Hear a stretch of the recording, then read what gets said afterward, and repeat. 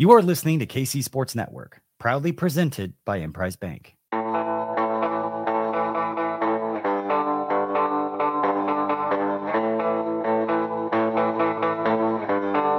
Coming up, the latest episode of Mizzou That's Who.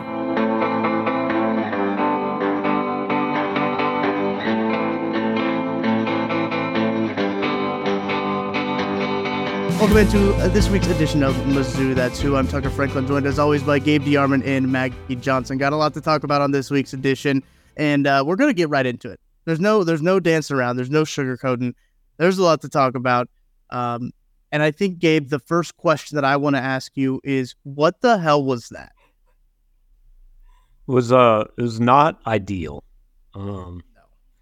I mean, it was bad enough when it was 23-10. Because, like, to me, by that point, yeah, you felt like, okay, Missouri's going to win, but it seemed harder than it needed to be. And even if Missouri would have ended up winning like 30-10, which was about what I predicted, you would have kind of felt like, but still, it just didn't seem great. Well, then, honestly, they spent the last 10 minutes pretty much doing everything they could to lose the game. I mean, they just got, I think, fortunate that, you know, they made one play on fourth down on defense. They got the benefit of a call. I'm not saying it was the wrong call, but they got the benefit of a call that sometimes isn't made on third down, and they closed it out, and they deserve credit for that. So, like, you never want to crap too much on a win, but there's a win that you can crap on. I think that one kind of qualifies. That one falls in that category. Maggie, unconventional start to today's podcast. How are you doing? How are you feeling after that game? I think that I'm at the point where if Desiree Reed-Francois schedules Middle Tennessee State ever again, I might lose my mind. Yeah. And I think that people kind of forget. I was talking to a friend about this, and I think people just forget that this is not like a one-time thing with them. I mean, obviously, I think people remember that we lost to them in 2016, that Odom lost to them in 2016. I think we lost by 5 or 6. Pinko beat them by 1 point. 1 point. And I know he was at the very beginning of his tenure whenever he lost to them, or whenever he beat them by 1 point. But these games are too close. No more. I'm done playing them. Didn't Middle Tennessee last year? They beat a pretty. I can't remember who they were. Miami. They beat Miami. I didn't know they beat a Power 5 team. Like, it's not like they have a. They also for beating them. They also lost to Louisiana Tech last year, which Missouri ran off the field. So, like, I mean, it doesn't have to be the end of the world. There's still 10 weeks left. But like I said on Saturday night, the only thing you can judge them on is the evidence they've presented so far, right? And the evidence they've presented so far isn't very promising. Now, that doesn't mean that they are doomed to be awful. It just means that we are a sixth of the way through the season, and what they have done so far does not give you reason to believe that they are, like, you're going on a lot of faith right now. Mm-hmm. A lot of it. I know that this podcast might have a somber tone to it, right? Because admittedly, after that game, I was pretty hot. I was pretty hot about what I saw. I had to legitimately go outside and touch grass because, like, I had to go for a walk because I was like, what am I watching? This is incredibly frustrating in year 4 of the Drinkwitz experience, that we're seeing this in year 4. Gabe, I think you wrote a really good column on PowerMizzou.com. You guys should go read it if you haven't already. We can get into the coaching aspect of it and everything like that, and maybe that's where we go next. But I realize I didn't give very good context starting this podcast. I assume if you clicked on this podcast, you know what we're talking about. But as a podcast host myself, I feel like I need to go and clean that up. Obviously, Missouri wins. They beat Middle Tennessee 23-19 on a game that kicked off at 6 p.m., which, I don't know. There was always a weird feeling about that game for me. I don't know how you guys felt going into it, but I always had this lingering suspicion of a weird game was about to happen. around me, but maybe that's just my paranoia always coming through when it comes to Missouri football. But anyhow, that's what happens. Brady Cook, 14-19, 204 yards and 2 touchdowns. Luther Burden had a career day in terms of receiving yardage, 8 receptions, 117 yards. Luther Burden still looked like him. That's a positive sign. Obviously, it looks like he is good. Shocking analysis here from me. Luther Burden is good, but there were a lot of other things that overshadowed the good things in this podcast, Gabe. And I do want to start to talk about the coaching decisions, the lack of aggressiveness. I think you put it a really good way of the guy who was coaching this Missouri team against LSU in that COVID year, not the same guy coaching this team now. Yeah, and I was joking on the first series. I mean, I called the first play. I said, I promise they're handing the ball off to Cody Schrader. They handed the ball off to Cody Schrader. Then they handed the ball off to Cody Schrader again. And I know this comes off as like I'm against Cody Schrader, and that's not it. But Cody Schrader has 44 touches on this season. The next closest player is Luther Burden with 16. I mean, I don't repeat that for dramatic effect. We repeat that again. I need you to repeat that. Yeah, Cody Schrader, 44 touches. Luther Burden, I lied. I'm sorry. Nate Pete is second in touches. He has 25, and then Luther has 16. I think, and the point of my column was that I don't think that Eli starts games or starts seasons wanting to go into this turtle shell and be crazy conservative. But I think something happens once there's any sign of adversity or once things get a little tight, where that's what he does. I mean, Bill Connolly from ESPN tweeted out earlier today, Missouri has punted on 4th and 3 or less 5 times this season, somewhere between their own 40 and the opponent's 40. They have not attempted a 4th down yet this year. He gets incredibly conservative. And on one hand, you can defend it. His defense is, like, if you're going to trust one side of this team, the defense is what you trust. Like, up 23-10, punting from the 44-yard line or whatever it was, that's probably not going to lose you the game. But neither is going for it and not getting it, right, in all likely. I mean, what to me says I trust my defense is, yeah, I'll just go for it on the 44. I trust you, so I need 28 more yards that they have to go. That actually tells me I don't really trust you. Yep. Does this, like, not being aggressive? Because we saw this last year, and then, he kind of turned it over a little bit, and we saw Bush Hampton, kind of calling more plays. And now we're kind of going back to a little bit more of the same stuff I feel like we saw a little bit earlier in the season. What is Kirby Moore doing? Is Kirby Moore doing anything? I mean, I'm getting a lot of... on camera, but I don't know. Right. I'm getting a lot of people that are asking who's calling plays. Look, I assume Kirby Moore is. I mean, I guess I could go to a press conference and say who's calling the plays, but, like, he's the offensive coordinator. Drinkwitz told us he was going to call them. I assume he's calling them. I guess it's a story if he's not.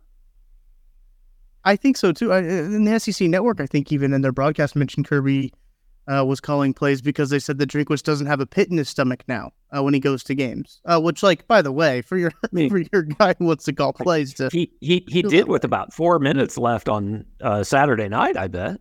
I know about 55,000 people there did.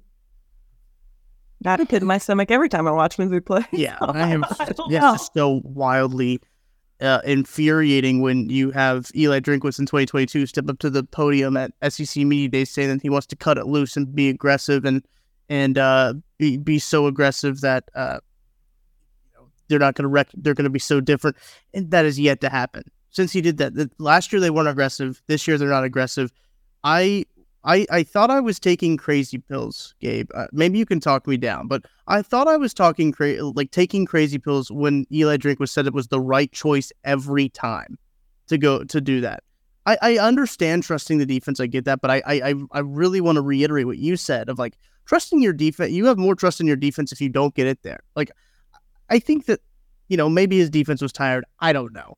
I'm not on the sideline there. I don't know the vibe of the defense, but I feel like you can trust your defense a whole lot more if you don't get the single yard against a Conference USA team. Let me repeat that. A single yard against a Conference USA team. And to be fair, there is reason, given his offense, to not think he was going to get that single yard. But look, I said at the time I would have gone for it. I didn't even ask him the question. Somebody else asked him the question. And when he said what he said, like, hey, I respect him answering it. That's his call. I don't agree with it. And we're all welcome to not agree with it. I think that, and this has changed some in football in the last 10 years ago, everybody punts that, or like 95% of people punt it. Sure. It's changed a lot with the availability of analytics and things like that. But I just think in the end, this comes down to a personality thing, right? I mean, I watched a game on Thursday night where one coach clearly just said, F it, threw everything to the wind and ran a fake punt from his own 18-yard line. Now he knows that's probably not the smart play, right? But he also knows, actually, I might have just as good a chance to get 2 yards here as I do stopping Patrick Mahomes from his 40-yard line. So maybe it's not that stupid, and maybe it sends a message to my team. And then I watched another coach in the same game who is a very good coach and understands a whole lot of things about football, but does not seem to understand that his best chance to get a yard or to win games is to put the ball in the player of that actual best hand, or best in the hands of the best player on the planet, right? So I think this is one area where it just becomes a personality thing. And a lot of coaches, I've said this forever, you got 4th and goal with the 1. Most coaches are running the football. And the reason, even if they wouldn't say it out loud, the reason they're doing it is when they go into the press room afterwards, if it didn't work, it's very easy to say, hey, if we can't get a yard, we don't deserve to win. No. It's a lot easier to explain that than, why were you in shotgun and rolled out and threw a pass when you only need 3 yards? Because then you become Pete Carroll in the Super Bowl, right? Then and I understand a lot of this is hindsight, which is why I want to be clear. It wasn't hindsight for me, and it wasn't hindsight for the people in the stands. They wanted him to go for it then. And is that why the game changed and Middle Tennessee then scored 9 points? Probably not. But you know what? If you get that yard, worst case scenario, you're taking another 2.5 minutes off the clock. Worst case. Okay, you don't gain another yard. Cool. You can punt 3 plays later. And then they have 7.5 minutes to beat you. So, but there were a lot of other problems too. It was, he made the decision and then they did everything wrong for the next 9 minutes on both sides of the football. Yeah, because they marched down the field regardless. I mean, it took Middle Tennessee 4 plays to get back to the point where Missouri punted. Right. Yeah, that I do think that, Gabe, that's a good point you bring up, is that like everything after that seemed like it was just a domino of like, I know that it's not causation, right? Causation, correlation, 2 different things. But him going for it just seemed like everything that he was kind of like banking on happening, right? Of like, okay, I'll punt it. My defense will get a stop. We'll get the ball back. Good field position because we're going to flip the field. And then we'll be able to drive, maybe kick a field goal, get some more points on the board. That did not happen. Like that, everything that he was kind of planning on and hoping to happen did not happen. Now, granted, the defense, I thought, did play well. But like there's stress. You're putting unnecessary stress on that defense. And at that point, it's too much. I think being able to close a game out is a skill. Sure. Right? Like it's not anything you can quantify, but Missouri doesn't do it very well, right? They didn't do it at Auburn. Frankly, they beat Vandy last year, but they didn't do it very well against Vandy. Couldn't do it against Georgia. Didn't really do it very well against Arkansas. So it becomes kind of a self-fulfilling prophecy, right? If you're good at it, then you believe you're going to do it and you do it more. And if you're not good at it, every time you fail to do it, it adds a little more scar tissue. So, like, Missouri isn't letting Middle Tennessee drive 83 yards very often, but they did there. And then, like, in most cases, okay, you leave a linebacker completely unblocked. Okay, cool, he sacks Brady Cook. But how often is it Brady Cook rolls away from him, and the guy chases him down anyway, and then he fumbles the ball, and then it bounces out of the end zone for 2. I mean, it's like all these things add up, and part of you goes, well, that's bad luck. But then part of you also goes, when you continually have bad luck, like there's something about you that, and I'm not saying, I don't know whether it's nerves or coach. I don't know what it is, but I'm just throwing it out there as this is more than just like kind of coincidental at this point. Yeah, a safety from the 16-yard line it's tough. That's a bad beat. I mean, that's a bad beat. At least it wasn't a touchdown. I mean, It still wasn't a touchdown. The way the game is going. If the ball bounces the other way, it's a touchdown. Yeah. Yeah, and we lose. And you're down 24-23. Yeah. Mm-hmm. Trusting that offense, that really anemic might be dramatic, but an offense that wasn't really moving the ball a whole lot to go down to field goal range to trust a kicker who hasn't had the best start of the season to kick a field goal for you. Not a spot that you really wanted to be in. But the way, as I mentioned, Gabe, great point you bring that up. The ball did bounce out of bounds. Luckily, fortunately, that's probably the only fortunate thing that happened for Missouri in the last 9 minutes of game time. And the pass interference. That's true. The defensive pass interference call. Those are the two. I mean, my favorite part about the defensive pass interference call, and look, I don't know, I haven't watched a replay, but after the game, somebody asked Theo Weiss, like, what happened on that play? He goes, like, I don't know, I was looking for the ball. I mean, if somebody interferes with you, you're aware of it, aren't you? I mean, it looked like once I saw he grabs you. I think so. Once I watched the replay, it didn't look like it was pass interference when the ball was close to him, but it was pass interference after 5 yards. Right. And I mean, that's where it's, To be fair, they're only in that situation because pass interference was called against Luther Burden, which I don't know. I didn't see it, but most people seem to think that wasn't much of a call. I could see it. I could see the interpretation of the official having it, but I think that it was a weaker call. But I could definitely, I saw it and I was like, yeah, I can see that, but I don't know if you necessarily want to call it there. Make-up call might be a little bit too much. Point is, though, DPI, but yeah. The point is you should not be in a position against Middle Tennessee State where a call determines the game. You just should. In the fourth year of a coach that has recruited well, and I don't know. That's what is so frustrating to me. Is like, this is year 4. I don't think this should be happening in year 4. Yeah, well, and I was struck by and look, it could be a one-off. Like people, the optimists among us are saying, do you remember when Missouri needed a miracle to beat San Diego State and then went on to win 10 games? Or do you remember when Missouri lost to Indiana? Now, I would argue Indiana is still not Middle Tennessee, but you get the point, right? So it can happen, right? Like one-offs happen. And it truly, if they go out and beat Kansas State this weekend, then all this goes away. I mean, if they beat Kansas State, they beat Memphis, they beat Vandy, and they're 5-0 and LSU's coming here, then everything we're all saying right now looks like, well, why couldn't you have just waited 3 weeks? But that's not, I mean, again, all you can do is judge the evidence presented. And so far, it has been poor. And what was most telling to me, guys, I don't know if you watched the post-game press conference, if watched Eli's video at all, but that didn't seem like a coach who disagreed with a lot of the things we're saying right now. Like, he wasn't real happy, and he seemed down was the best way I could describe it. I want to get into the post game. Sorry to interrupt, but I want to get into the post game a little bit. But we got to take a break first, and I've got to tell you about our folks at HomeFieldApparel.com. If you're heading out to Faurot Field to watch the Tigers take on the Wildcats, make sure you're decked out in Home Field Apparel. Go to HomeFieldApparel.com. Check out their great Mizzou selection of shirts. They've got all kinds of stuff out there, from baseball to basketball to football. A big football collection as well, and some general Mizzou stuff as well. So HomeFieldApparel.com, 15% off your first order with code KCSN23. We're going to go talk about that post-game press conference coming up right after.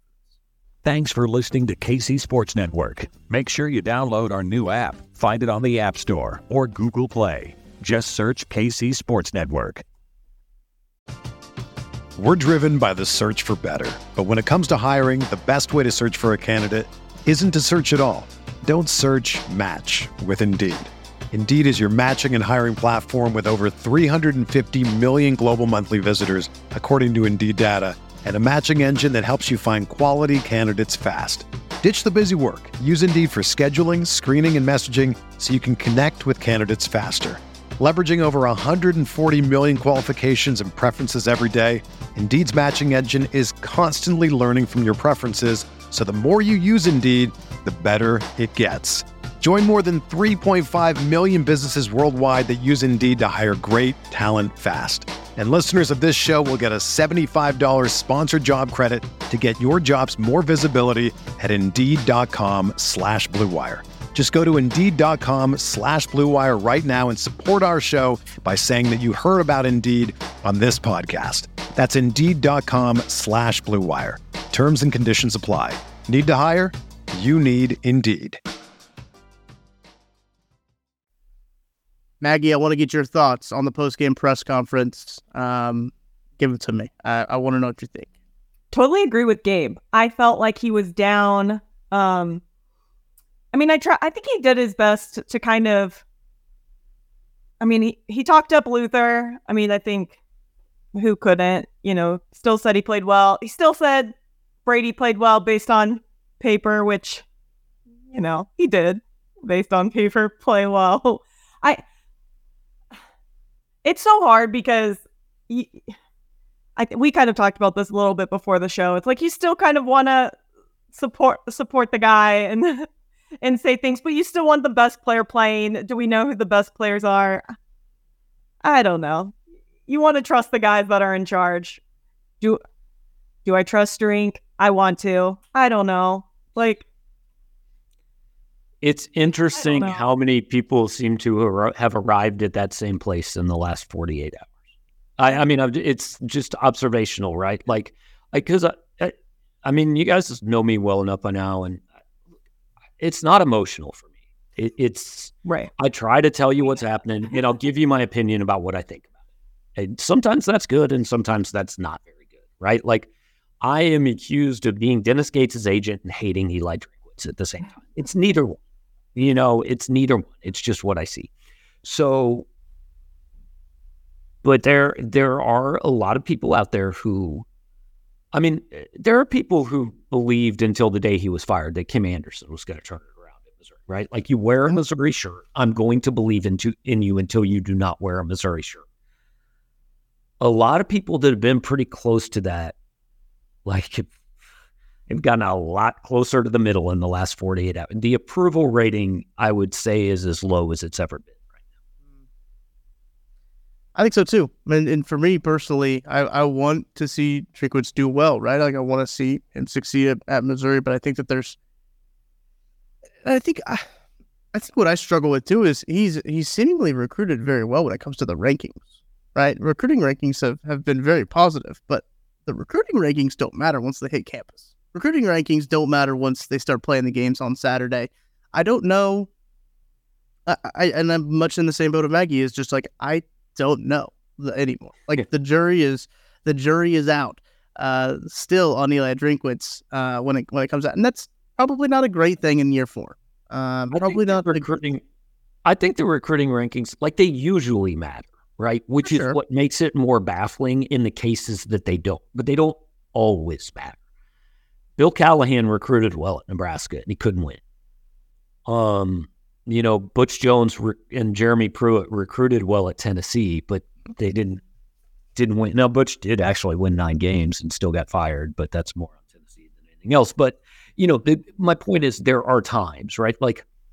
If you just asked people who's a better recruiter, Eli Drinkwitz or Gary Pinkel, well, they would say Eli Drinkwitz. And I've watched their teams play. That's kind of nonsensical, guys. So we are slaves to these rankings. And again, they usually are pretty accurate. It's very, very difficult to win if you're high-level stuff if you're not recruiting top 10, 15 classes. But there are sometimes exceptions. And what Missouri fans have to hope right now is that he's not one of the exceptions in the bad way.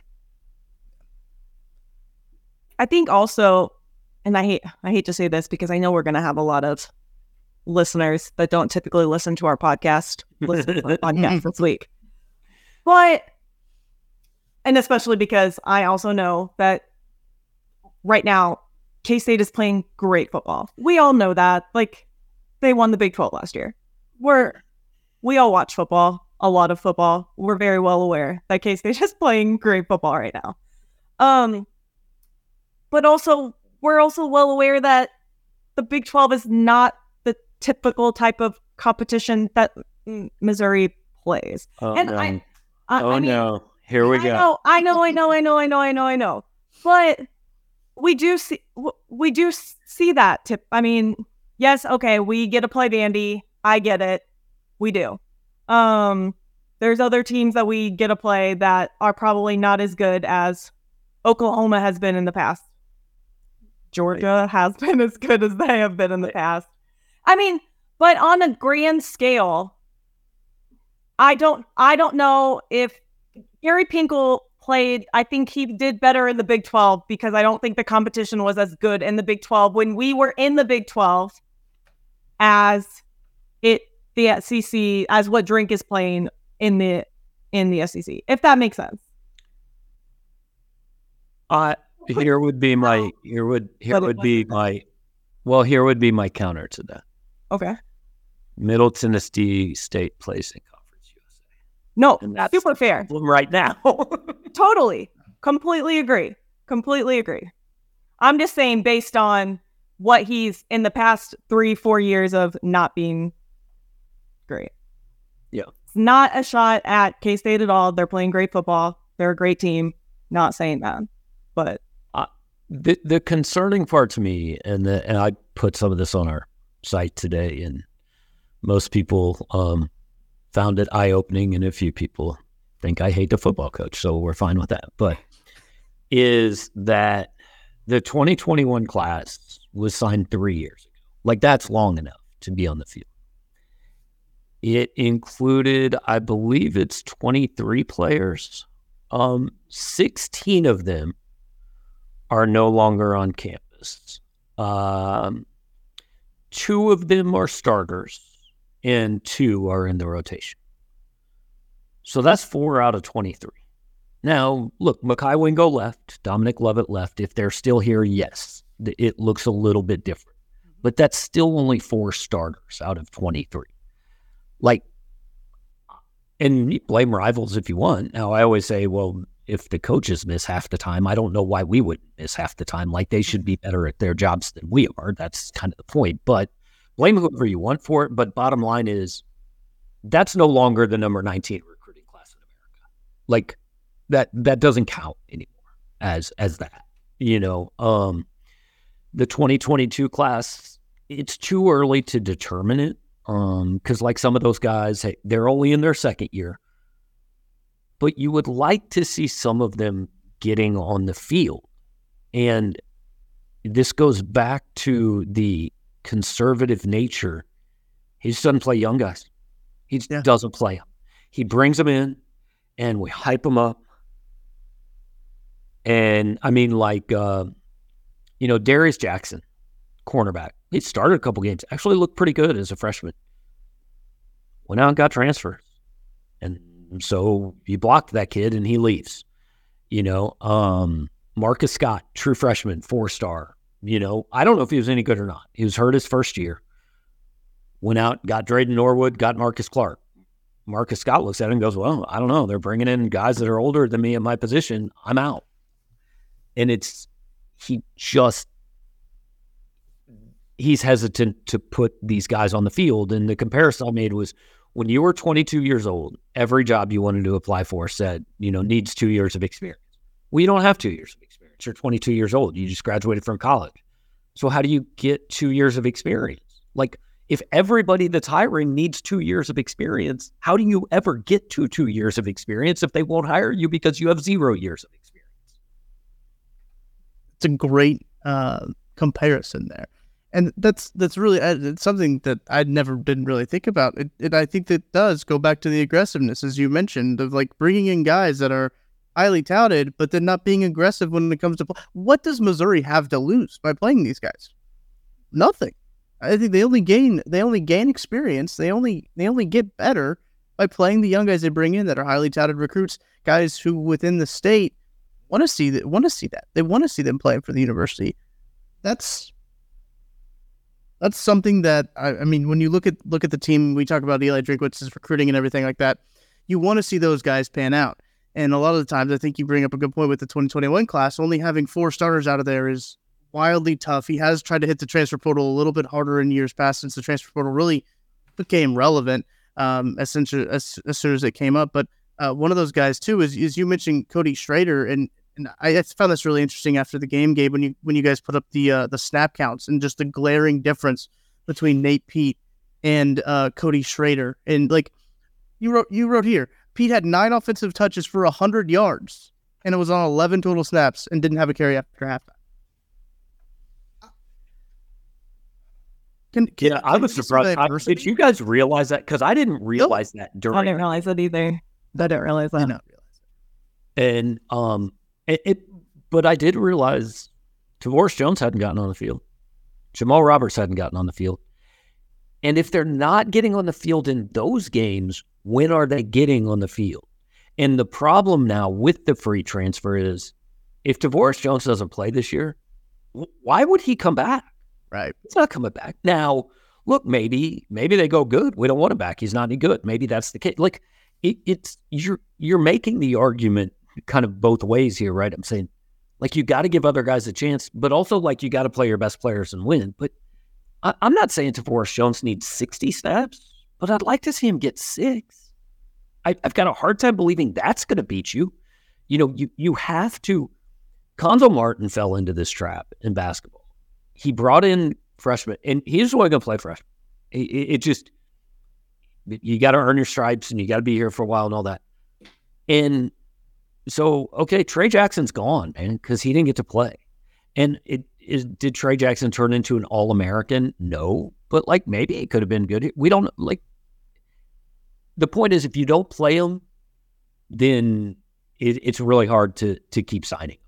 Yeah, and that makes sense. When you talk about that, and to kind of bring this back to the press conference and almost the defeated nature of it, which, as you mentioned, Gabe, is kind of odd when it comes to Eli Drinkwitz. And I think you made a really good point in your column as well, of saying like you really never know what you're going to get from an Eli Drinkwitz press conference, whether it's putting on a Darth Vader mask and doing a lightsaber, or he's going to make a soundbite or go off on step up on a soapbox and talk about conference realignment. You really never know. And I was kind of with you when I was reading it. You expect him to come up there and defend his team, being like, "Yep, well, you know, good thing we won. We stuck this out. We won this game." Wasn't really like that. And I think that at that point, everyone else was kind of like, "Oh, wait, hang on, he didn't make fun of Middle Tennessee after the game? Like, what is he's actually worried?" Everyone started kind of looking around at each other, and I think that's kind of a red flag going into a game that has. We joke about this a lot. I mean, we joke about it a lot. Like every game seems to be billed as the biggest one of Eli Drinkwitz's tenure. The next game's always the biggest one. This one against Kansas State is pretty darn big. Our friends at DraftKings Sportsbook have the Kansas State Fighting Wildcats of Manhattan, Kansas, favored by 5 points in this game. Because it opened at like 3. It did, and I think at one point I saw it down to 1, and I think it got back up. Obviously now at 5. I've seen it up at 5.5 as well. For this game. But I'm going to take this opportunity I brought up DraftKings to talk about our friends at DraftKings Sportsbook, as football is back and is in full swing with another week of epic games. And who's got you covered on the action for every single one of them? That is DraftKings Sportsbook, an official sports betting partner of the NFL. New customers can bet $5 on football and get $200 instantly in bonus bets. Nobody's missing out on the action this week, as all DraftKings customers can take advantage of 2 new offers every game day this September. Get in on the NFL Week 2 action with DraftKings Sportsbook. Download the app now and use code KCSN to sign up. New customers can bet just $5 and take home $200 instantly in bonus bets. Only on DraftKings Sportsbook with code KCSN. The crown is yours. Got to read the disclaimer, so I got to take a deep breath here. Gambling problem? Call 1-800-GAMBLER or visit www.1800gambler.net. In New York, call 877-8-HOPE-NY or text HOPE-NY. In Connecticut, help is available online for problem gambling. Call 888-789-7777 or visit ccpg.org. Please play responsibly on behalf of Boot Hill Casino and Resort. In Kansas, 21 plus age varies by jurisdictions, void in Ontario. See sportsbook.draftkings.com/football terms for eligibility, terms, and responsible gaming resources. Bonus bets expire 7 days after issuance. Eligibility and deposit restrictions apply. Okay, I got through it. That reminds me, I got to go use a bonus bet. Sure, better do it. 7 days after issuance. No, I don't think I only have like 3 days left. Let's talk about this Kansas State-Missouri matchup, because I think the vibe going into it from Missouri fans that I have gotten recently is not as strong as a vibe going into it maybe a week ago. Gabe, as you mentioned, you only have your most recent game to go back on. Vegas thinks this game's going to be close. What are your thoughts on it? I think it'll be closer than a lot of people think, right? Like the cycle of a fan whose team didn't play as well as they want is, I would say, till about mid-afternoon Monday, so about when we're recording this. Well, we're never beating anybody again. We suck. This is over. Football's stupid, and I don't want to pay attention. Then, like Monday night, Tuesday morning, you're like, all right, I mean, we still suck, but I can see a way, right? Like it's sports. We're going to go ahead and play the game. Probably going to lose, but we got a shot. Wednesday, like, I don't know, I'm looking at these matchups. They only led Troy like 13-0 in the second quarter. They left them some holes. I think we got a shot. And then by about Thursday night, it's, we're going to kill these dudes. Like, they're not even good. I don't know why they're making the trip. And then Saturday night, you're either proven right or you're right back to football stupid and we're never going to play again. But it's last week's bad, but I think you can. I don't expect Missouri to be that bad every week. And look, it is clear what this game means to this program. I mean, Brady Cook kind of addressed it after the game. I talked to people in the program over the summer, and they all knew. They said, man, like, we got to win the first. We're not paying attention to the first two, but those have to be wins. But that one's huge, and they know it. And that can go one of two ways, right? It can motivate you, or it maybe could psych you out, and you can go out and play like you did last year. And if that happens, boy, I'm glad I'm leaving the country a week after that if that happens. I mean, you have to hope that last year's game is fresh in their minds, because there's no way that Luther Burden, Nate P, Cody Schrader, any of those guys, anyone on defense wants to go out and get blown out like they did last year. We were embarrassed as fans, especially, I was embarrassed as a fan. I went to Mizzou when we were in the Big 12, and we didn't lose to Mizzou, or we didn't lose to K-State once while I was at Mizzou. So I have a decent amount of K-State friends, or, I know people that went to K-State, and it's I would say a pretty good rivalry. I know a lot of people that live in K-State, live in Kansas City. It's KU, K-State, Mizzou, with a few Nebraska, Iowa people sprinkled in there. It was embarrassing. You don't want to go through that again, and I can only imagine what it's like for the players. It's got to be 10 times worse for the players. So you're hoping it's fresh in their minds. Tucker, I'm going to give you an option here. Do you want me to make your job in your life harder for the next few days and make a comment, or should I just let it go? Let's do it. Let's go. All right. I also was embarrassed last year as a member of the media, because there's a lot of cheering in that press box in Manhattan. I just want to throw that out there. Interesting to note. Gabe would never. Interesting note. I do appreciate that. There shouldn't be a lack of motivation for the Missouri Tigers in this game. If there is, something is wrong fundamentally with how this team is structured. Tell me if you guys agree with this. This game is the separator between still being able to have a good season, but the ability to have a really good season. You lose this game, I don't see a way you can have a really good season. Yeah. No, absolutely not. I mean, you're not winning. None of us picked us winning 9 games at all. I think we were sitting around 7-5, 8-4 before. That was before South Dakota. So if you win this game,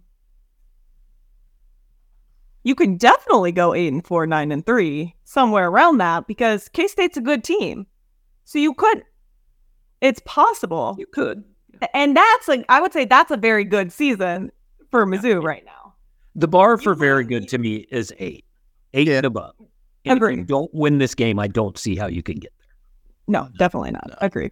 Sorry, I got sidetracked looking at Memphis's schedule to see if because all of a sudden now I'm just like, Memphis might be up in the air. That's not a bad football team.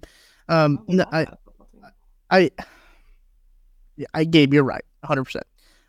This is the barrier between getting to a great season or just having an okay or good season. They can still have a good season and lose to K-State, right? We talked about that in the season preview. We've talked about that really all leading up to this season. I don't know, Gabe. I think you and I both picked this game as a loss at the beginning of the season just because of it all.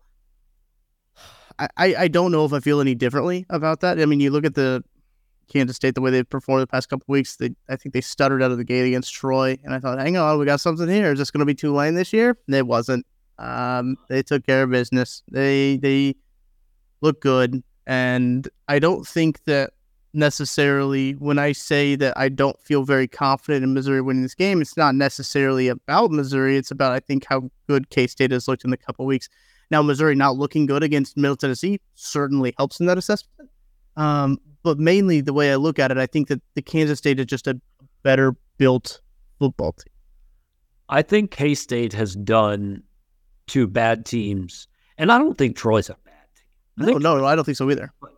K-State has done to lesser competition what a top 25 team should do to lesser competition, and what Missouri has not done to lesser competition. So, comparatively looking at the first 2 weeks, there's no reason anybody should pick Missouri to win this game. That also does not mean that Missouri can't win this game. Right. Yeah, when we talked about this before the season started, and, we kind of did a position-by-position comparison and kind of talked about, quarterback versus quarterback and offensive line versus offensive line and things like that. It's kind of funny how positions have, kind of changed. Obviously, their offensive line is still much better than our offensive line, but their offensive line is kind of plagued with injuries and is kind of looking a little bit, maybe not as good right now. I don't know if they're what's his last name? Is it Gaffey? Christian Gaffey? Is that his last name?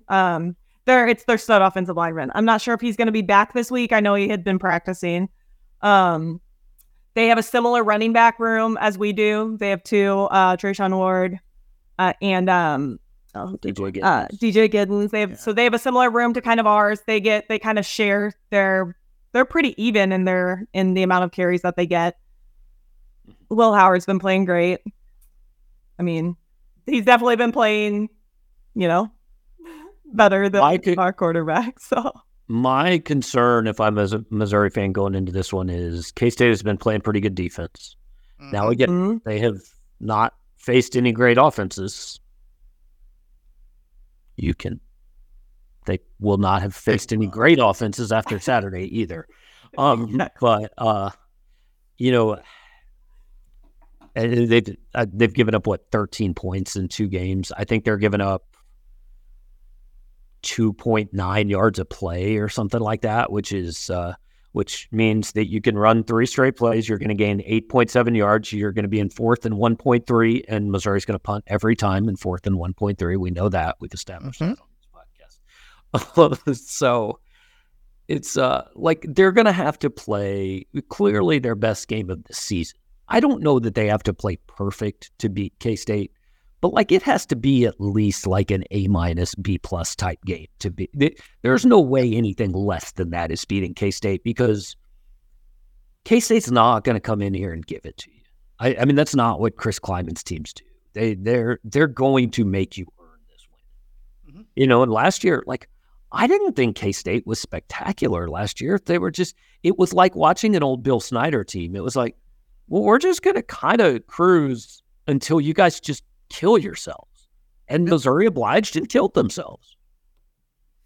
They really are just, I think also what it comes down to is, I do the college football show also here on KC Sports Network with Matt Lane, which I think we're planning on being in attendance to this game with Kansas State and Missouri. We'll both be on attendance. Matt's in from North Carolina, so we're going to be coming and watch this game because it's a huge game for the area. When you talk about it, but when we talk about picking games and we talk about college football and how we feel about matchups, it comes down to like two things, and it's coaching and it's quarterback play. I think a lot of the times you can really separate yourself with those two things. It's clear Kansas State has the edge in both of those. It's not wild for me to say that. I mean, Chris Kleiman, you look at that team, that is a very well-disciplined, well-coached football team. Been very impressed with what he's been able to do, but taking that from North Dakota State to a Division I program, to an FBS Power 5 program, and being able to kind of making that transition so seamless for Kansas State. And I know Missouri fans are probably sick of me talking positive about Kansas State, but I mean, that's what Missouri wanted with Eli Drinkwitz coming to Missouri, and it hasn't gotten done yet. And you making a point. It's going to be Missouri's going to have to play very well. Like it's going to have to be a very good game for Missouri. I think some things are going to have to bounce their way that haven't bounced their way in the last few games, maybe last few years, to bounce their way. But it's going to have to be a very clean performance from I almost said the Chiefs. It's going to need to be a clean performance from them too, from the Tigers. But I can't believe we've gone 45 minutes into this podcast and didn't really mention how kind of Swiss cheese that defensive line was against the conference, or that offensive line, I should say, was against the Conference USA defensive line. I was not very. I was encouraged after week 1 when it came to the Missouri offensive line. After week 2, not very encouraged. They've got a pretty stout defensive line for Kansas State too. The trenches might be where this thing is won ultimately. Was last year. Absolutely. I mean, absolutely. But look, Missouri. How long's Kleiman been at K-State? I don't know off the top of my head. I think 5, maybe 5 years.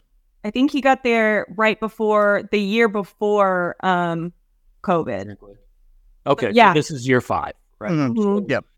Look, this is going to be the 30,000-foot casual Mizzou fan view of this.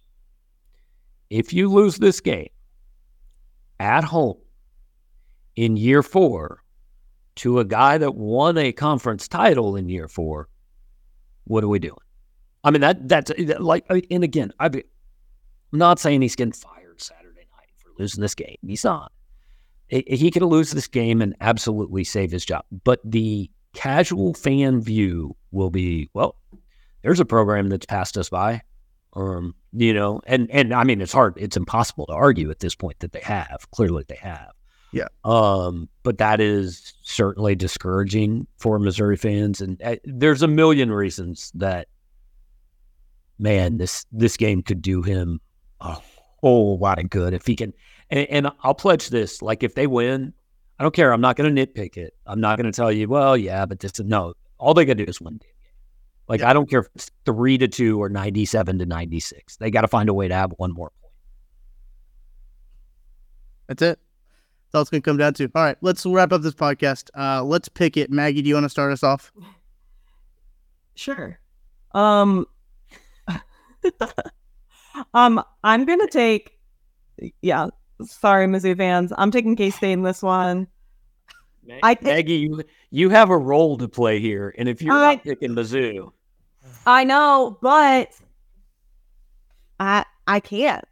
Like you said, all we can go all based off of is the last game that we watched. You know, if Mizzou can come out and beat K-State, my Memphis pick's gonna look a lot different. But I got to go based off of what I saw against Middle Tennessee.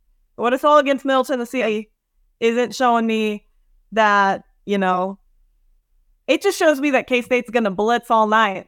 And we're going to give up, more than 4 sacks, more than 7 tackles for a loss. It's going to be bad for Brady Cook. So I'm going to say K-State 34, Mizzou 24, or Mizzou 20. I think it's more than the spread. I think that spread is, or the point spread is way too low. I agree. Here's Missouri since September 24th last year. 14 points, 22 points, 17 points, 17 points, 23 points, 17, 24, 14, or no, 45, but that doesn't count because it was New Mexico State. 29, 17, 35 against South Dakota State, or South Dakota, and 23. I mean, so they topped 24 points 3 times in now 12 games, 11 games, something like that. If Missouri's going to win this game, Kansas State can't score 24 points. I mean, that's all there is to it. If Missouri's going to win this game, it has to be super ugly, like 21-20.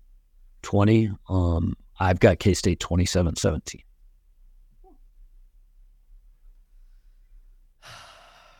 I got Kansas State 34-17. I agree, Gabe. Not a lot of scoring that's going to be going on the Missouri Tiger side. If they do score a lot more points, it's going to be the defensive side of the ball. I'll say that. Wait, I was going to say, before I thought you were going to sign off, I need to say his name was Christian Duffy because I'm going to get yelled at for getting his name wrong. I'm literally going to get yelled at, and I wrote it down too. So You got it. I think Missouri needs a non-offensive touchdown to win this game. Absolutely. Maybe a couple.